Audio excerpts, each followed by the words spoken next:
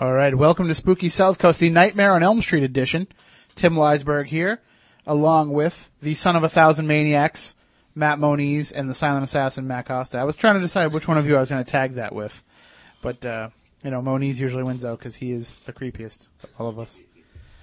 Well, we are here to talk about the paranormal, as we are each and every Saturday night, and tonight in particular, we're going to be talking about Freddy Krueger, the boogeyman myth, and during the course of the show, we're going to be giving away prize packs and your chance to see the new Nightmare on Elm Street movie coming out this Friday.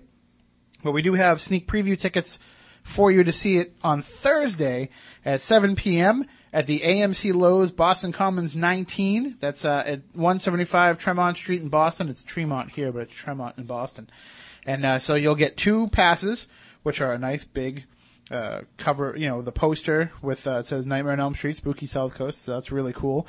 You get that, you get a Freddy Krueger keychain, a Nightmare on Elm Street water bottle, and a t-shirt. All of that just for listening to Spooky South Coast, if you're the right caller. We'll be giving them away during the course of the next hour, and then maybe we'll even have a few extras we'll give away online as well. But if you're going to talk about Freddy Krueger, and you're going to talk about the boogeyman, you need to go to the guy who is both a huge Nightmare on Elm Street fan and our go-to source when it comes to breaking down myths and legends. Here with one of his patented Balzano breakdowns. You know him, you love him. It's Christopher Balzano. Good evening, Chris. Thank you for joining us, and thank you for stepping into our nightmare, which is trying to squeeze such a big program into about 45 minutes.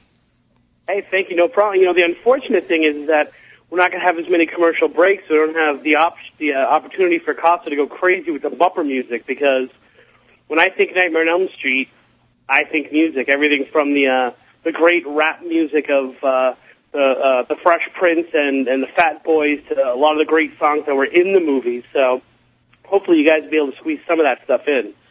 And well, we'll certainly try. And if it wasn't for the fact that, these original Nightmare on Elm Street movies came out in the 80s, in this decade where things kind of got a little over the top and a lot of media kind of cross-pollinated, I don't know if Freddy would have become the character that he became in terms of the pop icon status. He would have definitely been a great horror figure, but I don't think he would have become this pop icon that he became in the later films. And I think that, I'm not, maybe we will have a chance to get into this, but the direction that the movies took was drastically different from the first 2 to the next, 7, or the next, 4 or 5 of them. So that he changed his personality, he kind of changed his focus, so he was almost, in a lot of ways, seeking justice. Which, yes, you could say in the first 2 films, but really in those last ones, he was striking out against people, and especially against characters that we didn't really like. We didn't mind them dying. We liked them dying. And the fun of those later movies was the first 20 minutes of the movie figuring out, okay, here's what he's going to do to get rid of this one, here's what he's going to do to get rid of that one. And so the focus of the movies changed a lot to make him that icon, as well as kind of like you were saying, the cross-pollination. Well, Robert Englund, the actor who portrayed Freddy Krueger and really breathed life into the idea of the boogeyman, he often said in interviews that he saw Freddy Krueger as a personification of neglect. That a lot of these kids that he targeted in these films were children who felt neglect. They were outsiders. They weren't loved by their parents. They were kind of ignored by their parents. An entire movie was people in a mental institution. So here's people who are neglected by society, by family, and almost being stalked by Freddy was like kind of giving into that neglect. And it's funny that we're studying in my English classes right now what makes a tragic hero. And whereas we might not consider these victims heroes in the traditional sense, they all share kind of one common factor. They're kids who are fairly good, and in the right circumstance probably would have been good, but they have one tragic flaw. And the beauty of the Nightmare on Elm Street movies is that in those characters, that tragic flaw kind of becomes who they are and what the personality is. And of course, then, both Wes Craven and Freddy take that kind of tragic flaw and turn it on its head, and they end up becoming victim of the very thing. Very, very direct Shakespearean kind of retribution of them. Well, but in a way, that's also kind of indicative of the boogeyman itself. I mean, the boogeyman varies from culture to culture, country to country, and it's usually basically a metaphor for whatever a person fears the most. So, I can tell you right now, and I've said this on the show before, I'm deathly afraid of bees. For some reason, bees, hornets, wasps, I can't stand them. So, I was often plagued by nightmares when I was a kid of a giant bee, a giant hornet type figure. And I think for everybody, it kind of appears differently. What they did with Freddy Krueger is they took the idea of the boogeyman, but they gave it a consistent face and they gave it a consistent personality. Yeah, and then in a lot of ways, Freddy Krueger goes against the traditional sense of a boogeyman, especially in those original films, because it's much more paying for the sins of the father and the mother as opposed to the children's flaw themselves. Usually the boogeyman in so many cultures was used as you better not do that or the boogeyman's going to get you. Mm-hmm.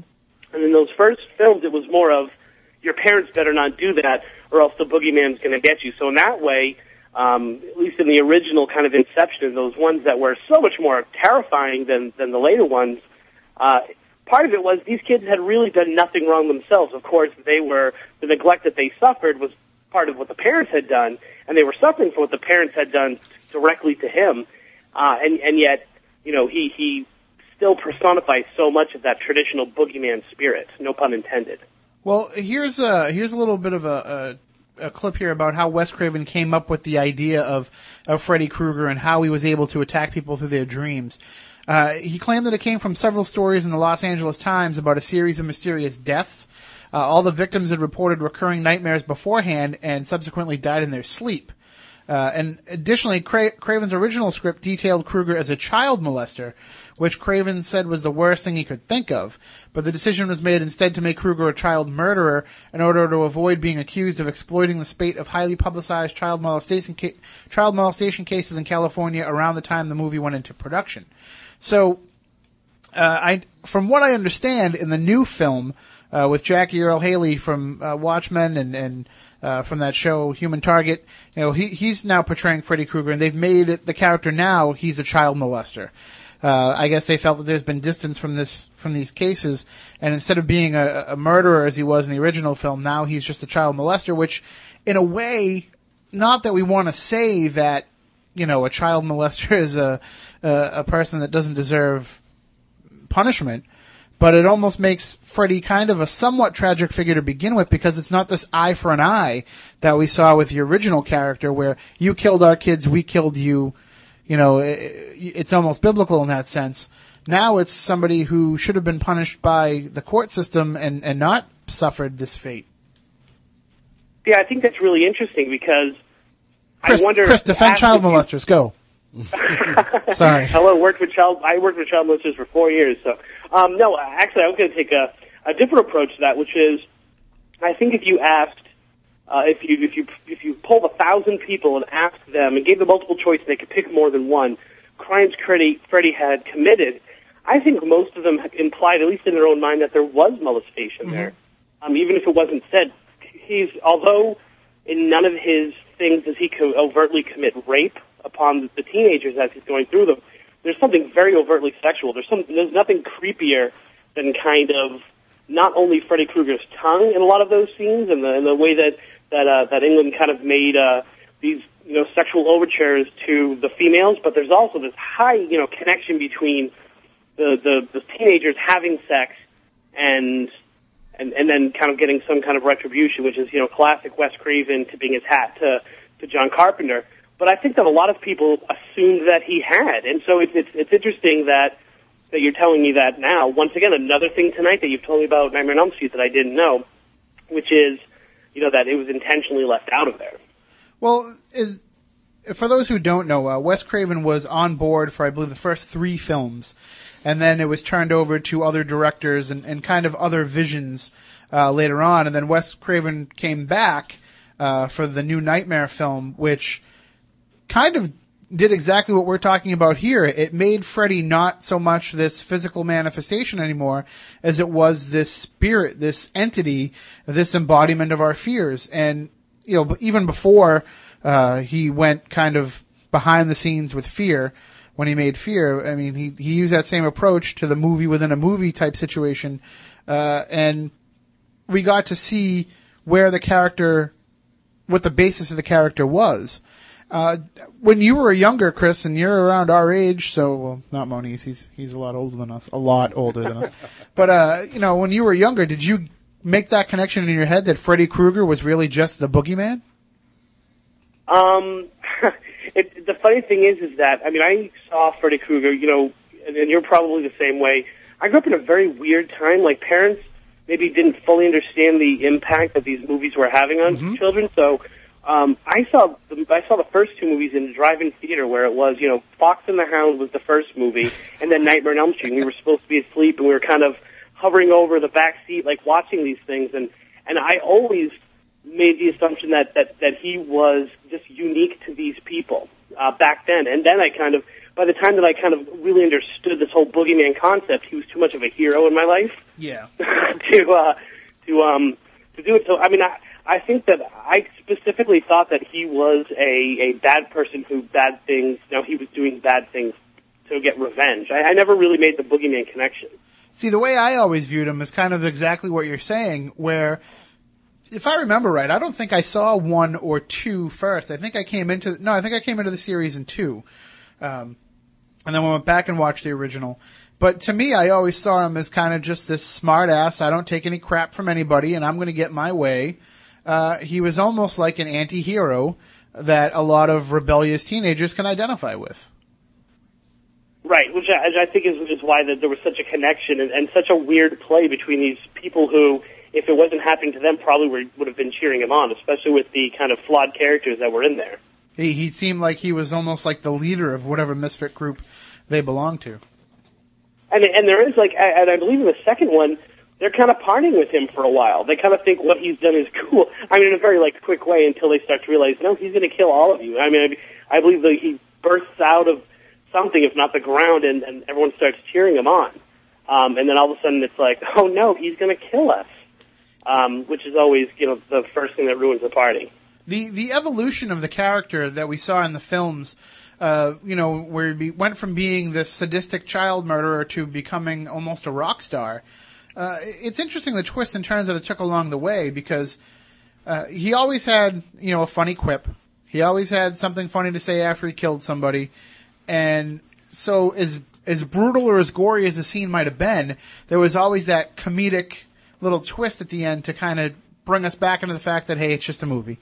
But when we got into the later films, especially when they started telling more of his backstory, he became more of a sympathetic character. You almost felt bad for the guy and understood why he was lashing out.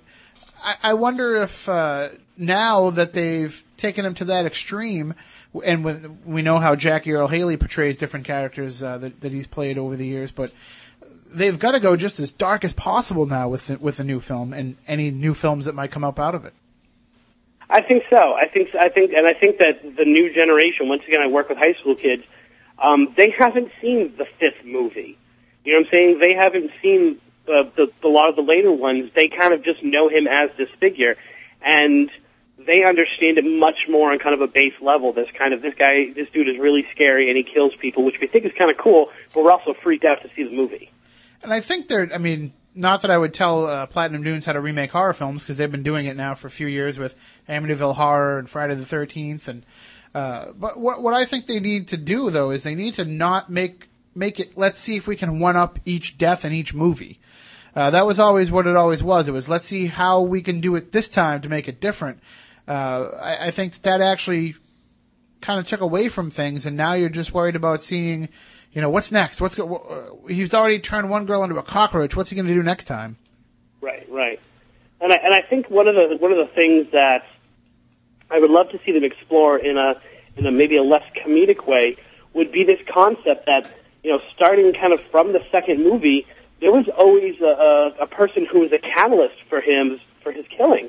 Whether it was him trying to directly take over the person's body, or whether someone being a link to the other people. In other words, now, I'm thinking of the 4th one where, because of you, now I can reach the other people.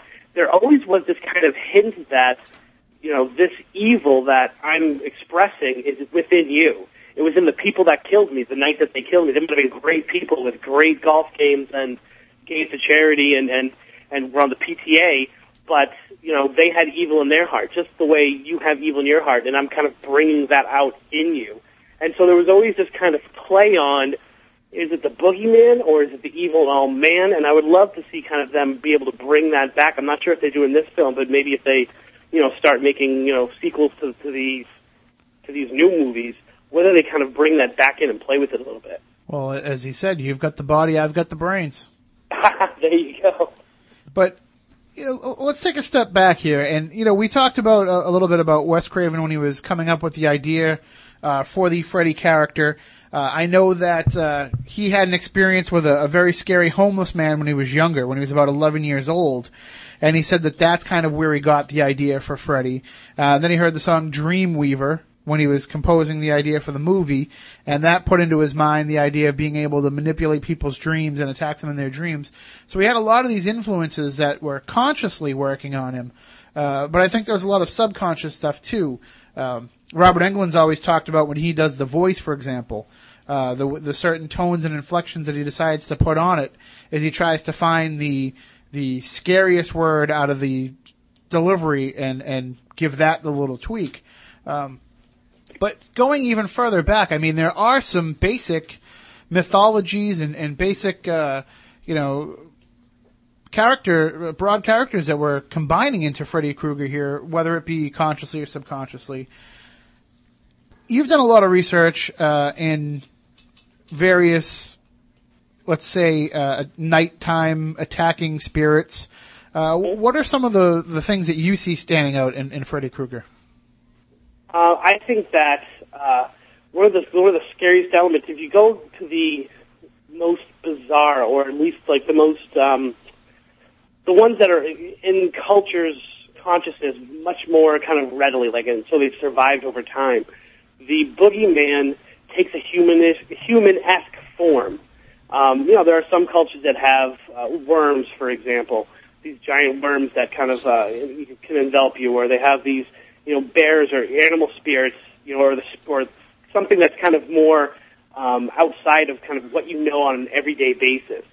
But the ones that really kind of have lasted the test of time are very human, and yet in some way they're kind of changed. They're kind of, and it's a very classic demon mythology to have, the devil when he appears oftentimes has a human appearance, but something is different, often cloven-hoofed. And so you can tell him by that.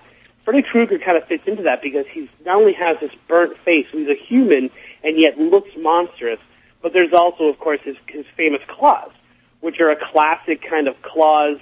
Claws is an extension of imagine he was an animal, like there's something animalistic, something evil about him. And so those are the two of the things that kind of extend beyond when you start looking at the mythology. And of course, when I say that, the first thing I think of is the Stephen King story, Boogeyman, which, must predate this by at least 5 years, the original, where, the claws is kind of what the little kid keeps saying every time do you know the story that I'm talking about, the Boogeyman story? Mm-hmm. Where the kids keep saying claws. And of course, the psychiatrist who's interviewing this man, or psychiatrist / boogeyman who's interviewing the man, makes this connection. Is he saying claws, or are they saying closet? And so once again, there's that connection to the empty parts of your known area. In other words, this is a safe place, your bed, and yet what the heck is in the closet when the lights go out? What's under the bed? What's right outside your window? And so those kind of two elements that the form that he takes and kind of where he comes from are both these really absolutely horrific experiences that are universal in humans. What's right outside that window? What's right outside that tent?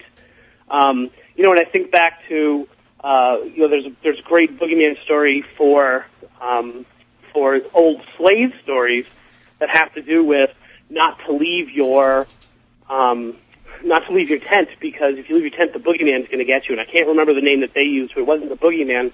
And it was born out of something very realistic, which was if you were caught outside at night, your owner, your slave master, or some other person could claim you and kidnap you and take you away. And oftentimes they'll go in your tent and do it. And so it was this classic thing. Often those people carried weapons. oftentimes those weapons were very simple farmistic weapons such as hoes and rakes and things like that. So once again, you had that like natural extension like a claw. Well, I think a lot of people get confused a little bit with Freddy Krueger, especially if they haven't really paid attention to the films. But a lot of people, when I talk about it with them, they want to know where he came up with the claw from. Where did the claw come from? But if I'm remembering the story right, the actual Fred Krueger was a janitor for one of the schools, and that was a gardening glove that he used for trimming hedges and things like that, right? Yeah, which of course, once again, was manipulated by the media, first of all in the classic Simpsons Treehouse of Terror episode where Willie is the Freddy character. And then, of course, once again, a homage to a homage kind of thing you have in what's the movie that I'm thinking of? I can't even, it's one of my favorite movies of all time, and I can't think of it. The one with, Kevin Williamson, directed by John Carpenter, where the janitor actually is Freddy Krueger. You know the movie I'm talking about. Please help me out so I don't look like a silly fool. No. They're making the fourth one this year. Scream? Scream, there you go. Yeah, Thank you. Right. Yeah, that's right. He was in Scream. Scream, where the janitor in the high school in Scream is Freddy Krueger. So, yeah, that's definitely, and it's, once again, something normal, something everyday, yet twisted into something absolutely horrible. Well, if you want to join in the discussion, the numbers are 508-996-0500, 1-877-996-1420. Why don't we take a break, a really quick break, and two callers that call in during the commercial break, you are going to win a Nightmare on Elm Street prize pack, water bottle, t-shirt, keychain, and 2 tickets to the sneak preview coming up this Thursday night in Boston at the AMC Boston Common Lowe's 19 Theater. Again, 1-877-996-1420, 508-996-0500. Call in the next two callers during the commercial break, and you'll be a winner. We'll be right back with more, talking about Freddy Krueger and the Boogeyman with Chris Balzano here on Spooky South Coast.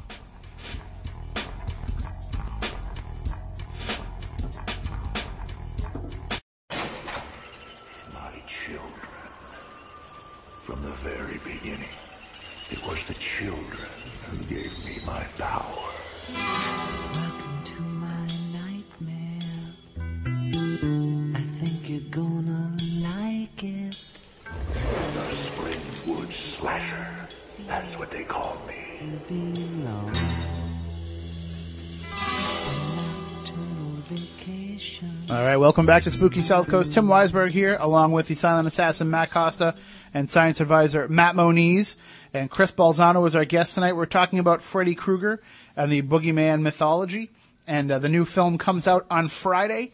It's the reboot of the franchise. And I don't like using that word because it's being tossed around way too much as franchise films are kind of being remade and reintroduced to a new generation. They like to use that word reboot to say we're starting over and we're going to make it different. And but this is kind of definitely a reboot because they're taking a character that kind of went to the extreme and they're bringing it back to its basic essence. And Chris, we were talking about some of these boogeyman myths from around the world, and I pulled a few out here that I think kind of definitely tie into Freddy Krueger. Now, the word, this is a little bit of stuff that I found online, but the word boogie, or bogey, as some people pronounce it, is derived from the Middle English bogue or bug, also the origin of the word bug, and it's generally thought to be similar to the German word bogey or bogleman. And there's other languages that have similar versions of it. In Southeast Asia, it's commonly referred to the Bugis pirates, ruthless seafarers of Indonesia's third largest island, Sulawesi. These pirates often plagued early English or Dutch trading ships, so they were known as the boogeymen back in their country. But some of these different cultures, they all seem to relate to one basic idea that I found. The idea of a sack man, a man with a sack who will come and take you and put you in a sack and kidnap you. That seemed to be the general underlying common trait amongst all these. But here's just a few from a couple of different countries that tie into Freddy Krueger directly. In Brazil and Portugal, they have, and I'm going to pronounce this wrong, it's Bicho Papayo, which is... Papao. Papawa means eating beast, a bedtime nocturnal menace. So here you have the idea of somebody who comes to you while you're in bed. In Chile, they have the old man with the bag who walks around the neighborhood every day at supper time, and he is not recognized as being a fantastical creature. He's believed to be a person, but he's supposedly an insane psychotic murderer that has somehow been accepted by society, which allows him to take a child that has been given to him willingly by disappointed parents, or any child that's not home by sundown or supper time, which gets into what you were talking about, the idea of, these kids who are kind of turned away. In Egypt, they have the man with the burnt leg. He didn't listen to his parents, so his leg got burnt, and he actually dresses in black, goes after people at night, and will cook them and eat them. And finally, in Italy, they have their boogeyman is portrayed as a tall man wearing a heavy black coat with a black hood or a hat that sometimes hides his face. So these are some of the similar traits to what we've seen in the characterization of Freddy Krueger. Whether or not it was conscious or subconscious that they brought all these elements into the character, we can certainly see how he became a universal figure. Right, and he does share so many of those different traits. And one of the, like I said, one of the underlining ones that originally he didn't is so many of it has to do with if you make a mistake, if you don't do what your parents say, this is what's going to happen to you. And so it was a very effective tool for keeping kids in line, because who the heck wants to be taken away by a man with a bag? It seems weird, though, that all these different cultures would have that bag association with this. I mean, it's one thing when you're dealing with, a bunch of different European nations or different cultures where there was a lot of migration, but to have on completely different continents the idea of a bag man show up, it seems a little bit weird that maybe there was such a creature at some point in time, some sort of demonic entity or something that appeared in that form to multiple cultures.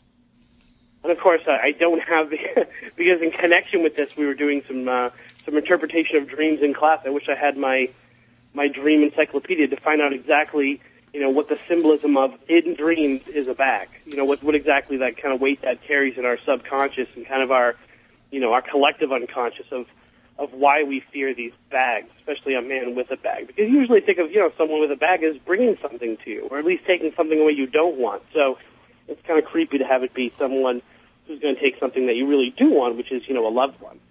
What about the Encyclopedia of Nightmares, written by Jeff Belanger? Which you can get on SpookySouthCoast.com through our store.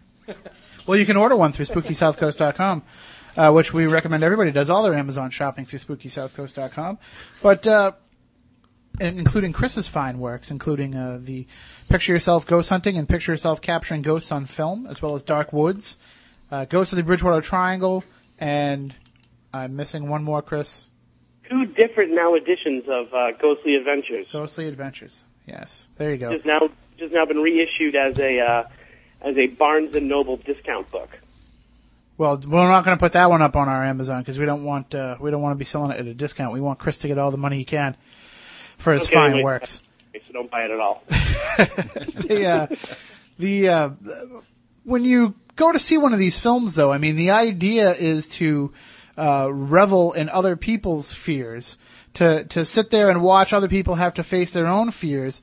In a way, though, does it almost empower people to be able to face up to what it is that scares them?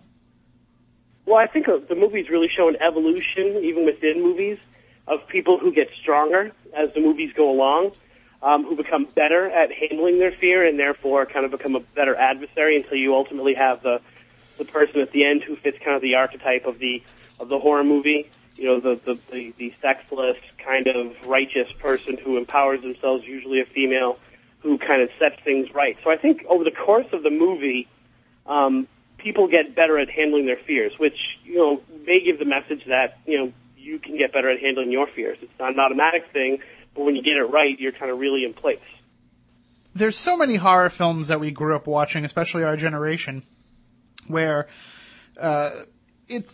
we kind of came of age in the slasher film generation, where, to a lot of people our age, horror is simply a guy in a mask chasing after you with some sort of weapon. And we don't really look at the deeper meaning of a lot of these sometimes, but I think more than even more than Michael Myers, even more than Jason Voorhees. I think Freddy Krueger is such a psychological scar on a lot of people. When I was growing up, I knew very few people who had nightmares about Chucky or Jason or Michael Myers, but it seems like everybody had a nightmare at one point in time about Freddy Krueger. And one of the odd things is, and of course, Wes Craven had kind of explored this revenge movie, this revenge slasher, or at least revenge, a lot of blood and guts concept with Last House on the Left, which of course also features Freddy Krueger, a different Freddy Krueger though. But I remember this really, probably poorly written paper in college called When Violence Was Fun. And I tracked 1984 as a year where the public really shifted their focus. And so whereas pre-1984, and even in the beginnings of 1984, you had a lot of media, a lot of movies, a lot of television where the violence was kind of fun. And it showed this kind of, it reflected this kind of, this acceptance that things were okay. The government had a handle on things. It was a false kind of sense, but this thing where, justice kind of ultimately prevailed. And then about 1984, that twist.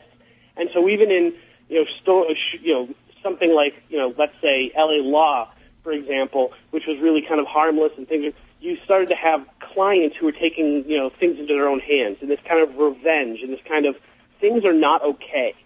The government's really kind of out to get you. The government's not really going to help you. And so TV and movies kind of shifted their focus to this kind of people taking law into their own hands, revenge, justice through the barrel of a gun.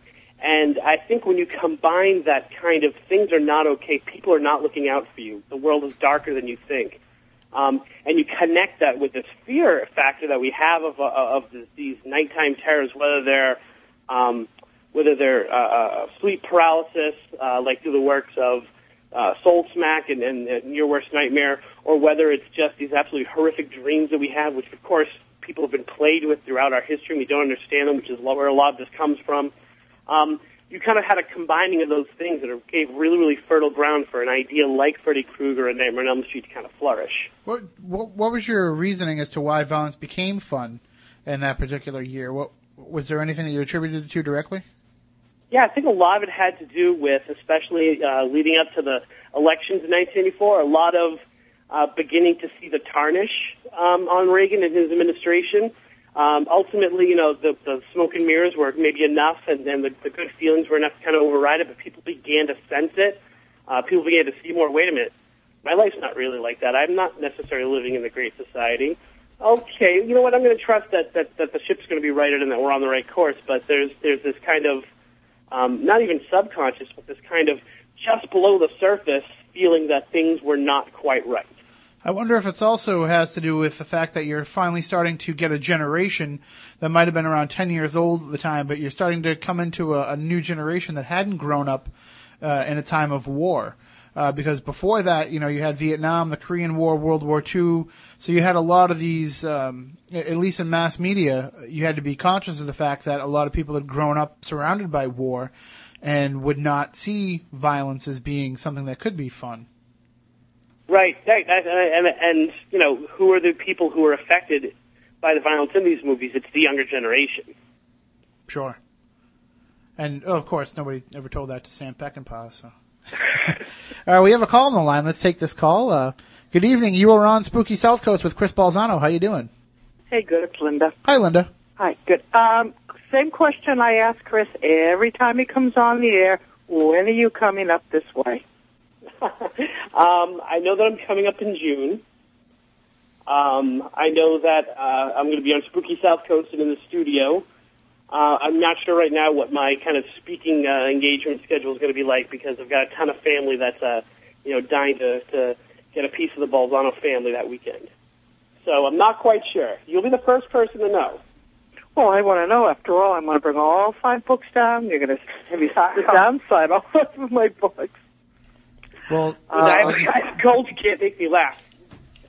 Well, we'll have him here in the studio when he's up, and we'll get him to sign your books before or after the show. When's the next if you book drop the coming out? books off to them, I would be happy to sign them and get them back. It might not be person to person, but at least you'll get the John Hancock on it. There you go. That's great. When's the next book coming out? Don't really know. I've got some things in the works right now. trying to avoid certain publishers and kind of get the attention of others. So probably not for at least another year.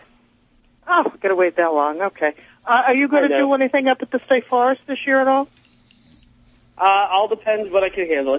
It's really kind of my life is really hectic right now, especially with like trying to find new employment, to better my situation up here. So I'm not really sure when exactly I'll be able to get to my home state and the area that I love so much. You did the mass transplant thing. Yes. You called Florida up here. Well, I just hope everything works out and we get to see some more of you up here this time, sometime this year. Thank you very much. I'm looking to get back as much as possible. Hopefully, with some new things that are coming out, I'll be able to do that. All right. Thanks, Linda. All righty. Okay, talk to you guys later. Bye. Bye-bye. Ooh, didn't mean to cut her off there. All right, so if you'd like to call in, we got about 7 or 8 minutes left in the show. 508-996-0500, 1-877-996-1420. Those are the numbers. We're going to take a quick 1 or 2 minute break. During that time, if you want to win a Nightmare on Elm Street prize pack, water bottle, t-shirt, keychain, and 2 tickets to the sneak preview this Thursday night in Boston, be the first 2 callers to call in, 508-996-0500, 1-877-996-1420. We'll be right back with more here on Spooky South Coast.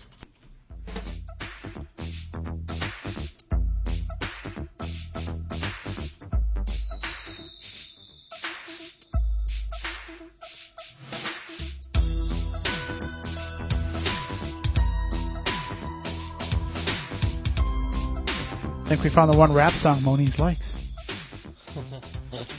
I'm your DJ now, Pritzy.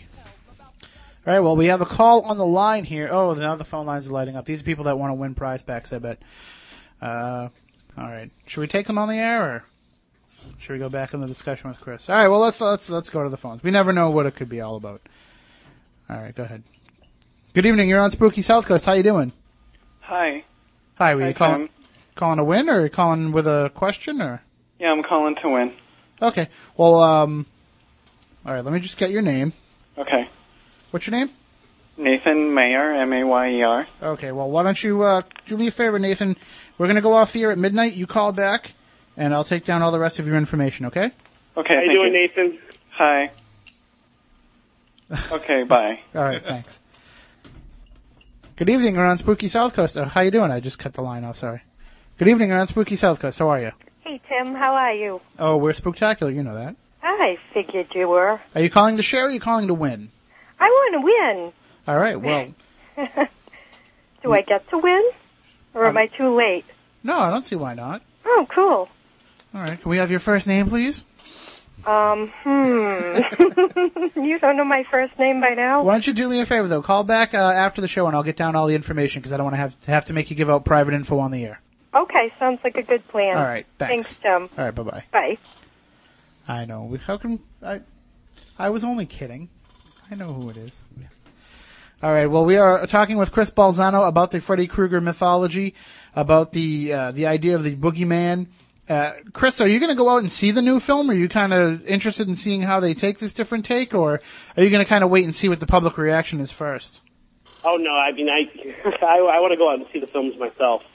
And the good thing is that I can schedule a really late showing of it because my wife absolutely wants no part of it whatsoever. I'm not even allowed to keep it on the TV when the commercials come on. So I know that I don't have to. I know they can probably negotiate. Having to see letters to Juliet or whatever, and then being able to stay for Nightmare on Elm Street. So I'm definitely going to go see it before, or at least ignore what other people say about it and just judge it myself. Because you have to. I think that's one of the things about these new movies. They have to kind of be considered their own work of art. Mm-hmm. And of course, it will be compared to the original. It will be compared to the whole, series of movies. And yet, these movies, good or bad, are their own.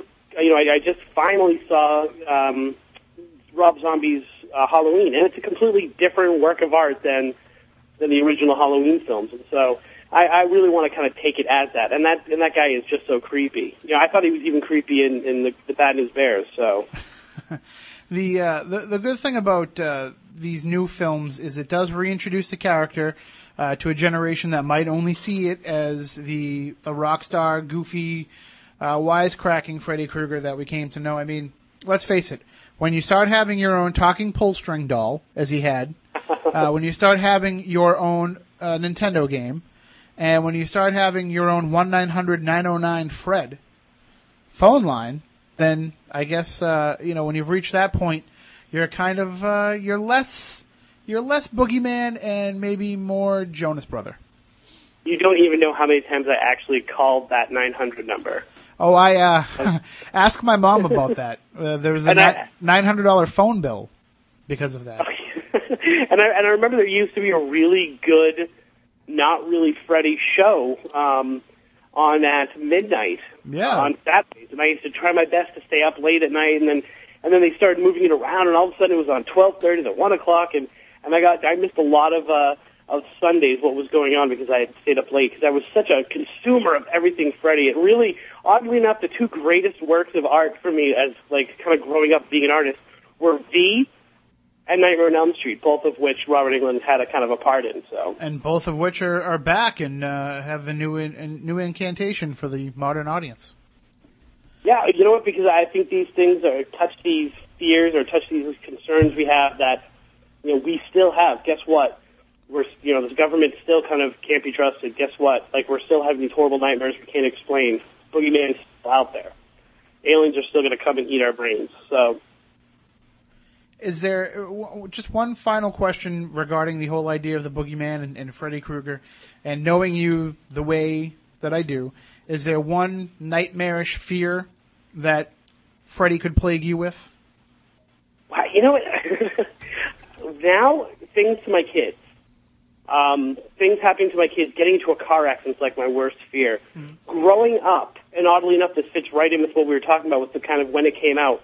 My worst fear, I saw a joking, like a skit comedy show about 1984, the movie or the book 1984, that whole concept. Mm-hmm. I had nightmares about the fear police, and so my fear was kind of fear being turned on me, and there were many nights I woke up in a cold sweat. My parents didn't know what the heck. How do you deal with a kid who's, scared of a George Orwell book?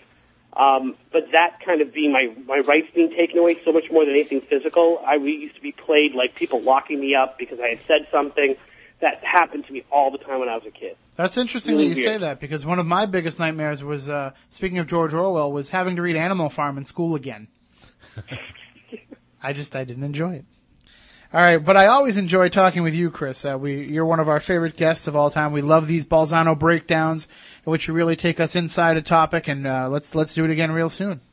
Hey, anytime you want me on, you know where I am. So. Well, that's why we call you so much, because we know you're listening. Thank you. I love being on. Have a great night, guys. You too, and enjoy the film, and we'll talk once we both had a chance to see it, I'm sure. Very cool. All right, have a good night. And please, thank you for yesterday, by the way. I'm glad I was able to help you with that little problem. All right, man. Have a good one. One last thing. Pleasant dreams. Later. What a rush. All right, there we go. That was that Hawk or Animal?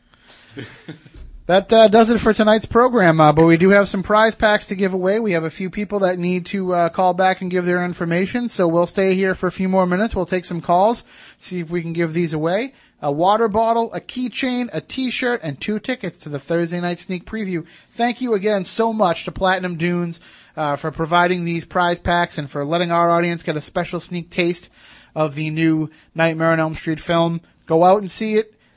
Talk about it. Email us, let us know what you think, call in, share it with us. It's going to be really interesting to see if Freddy Krueger can take hold on a whole new generation.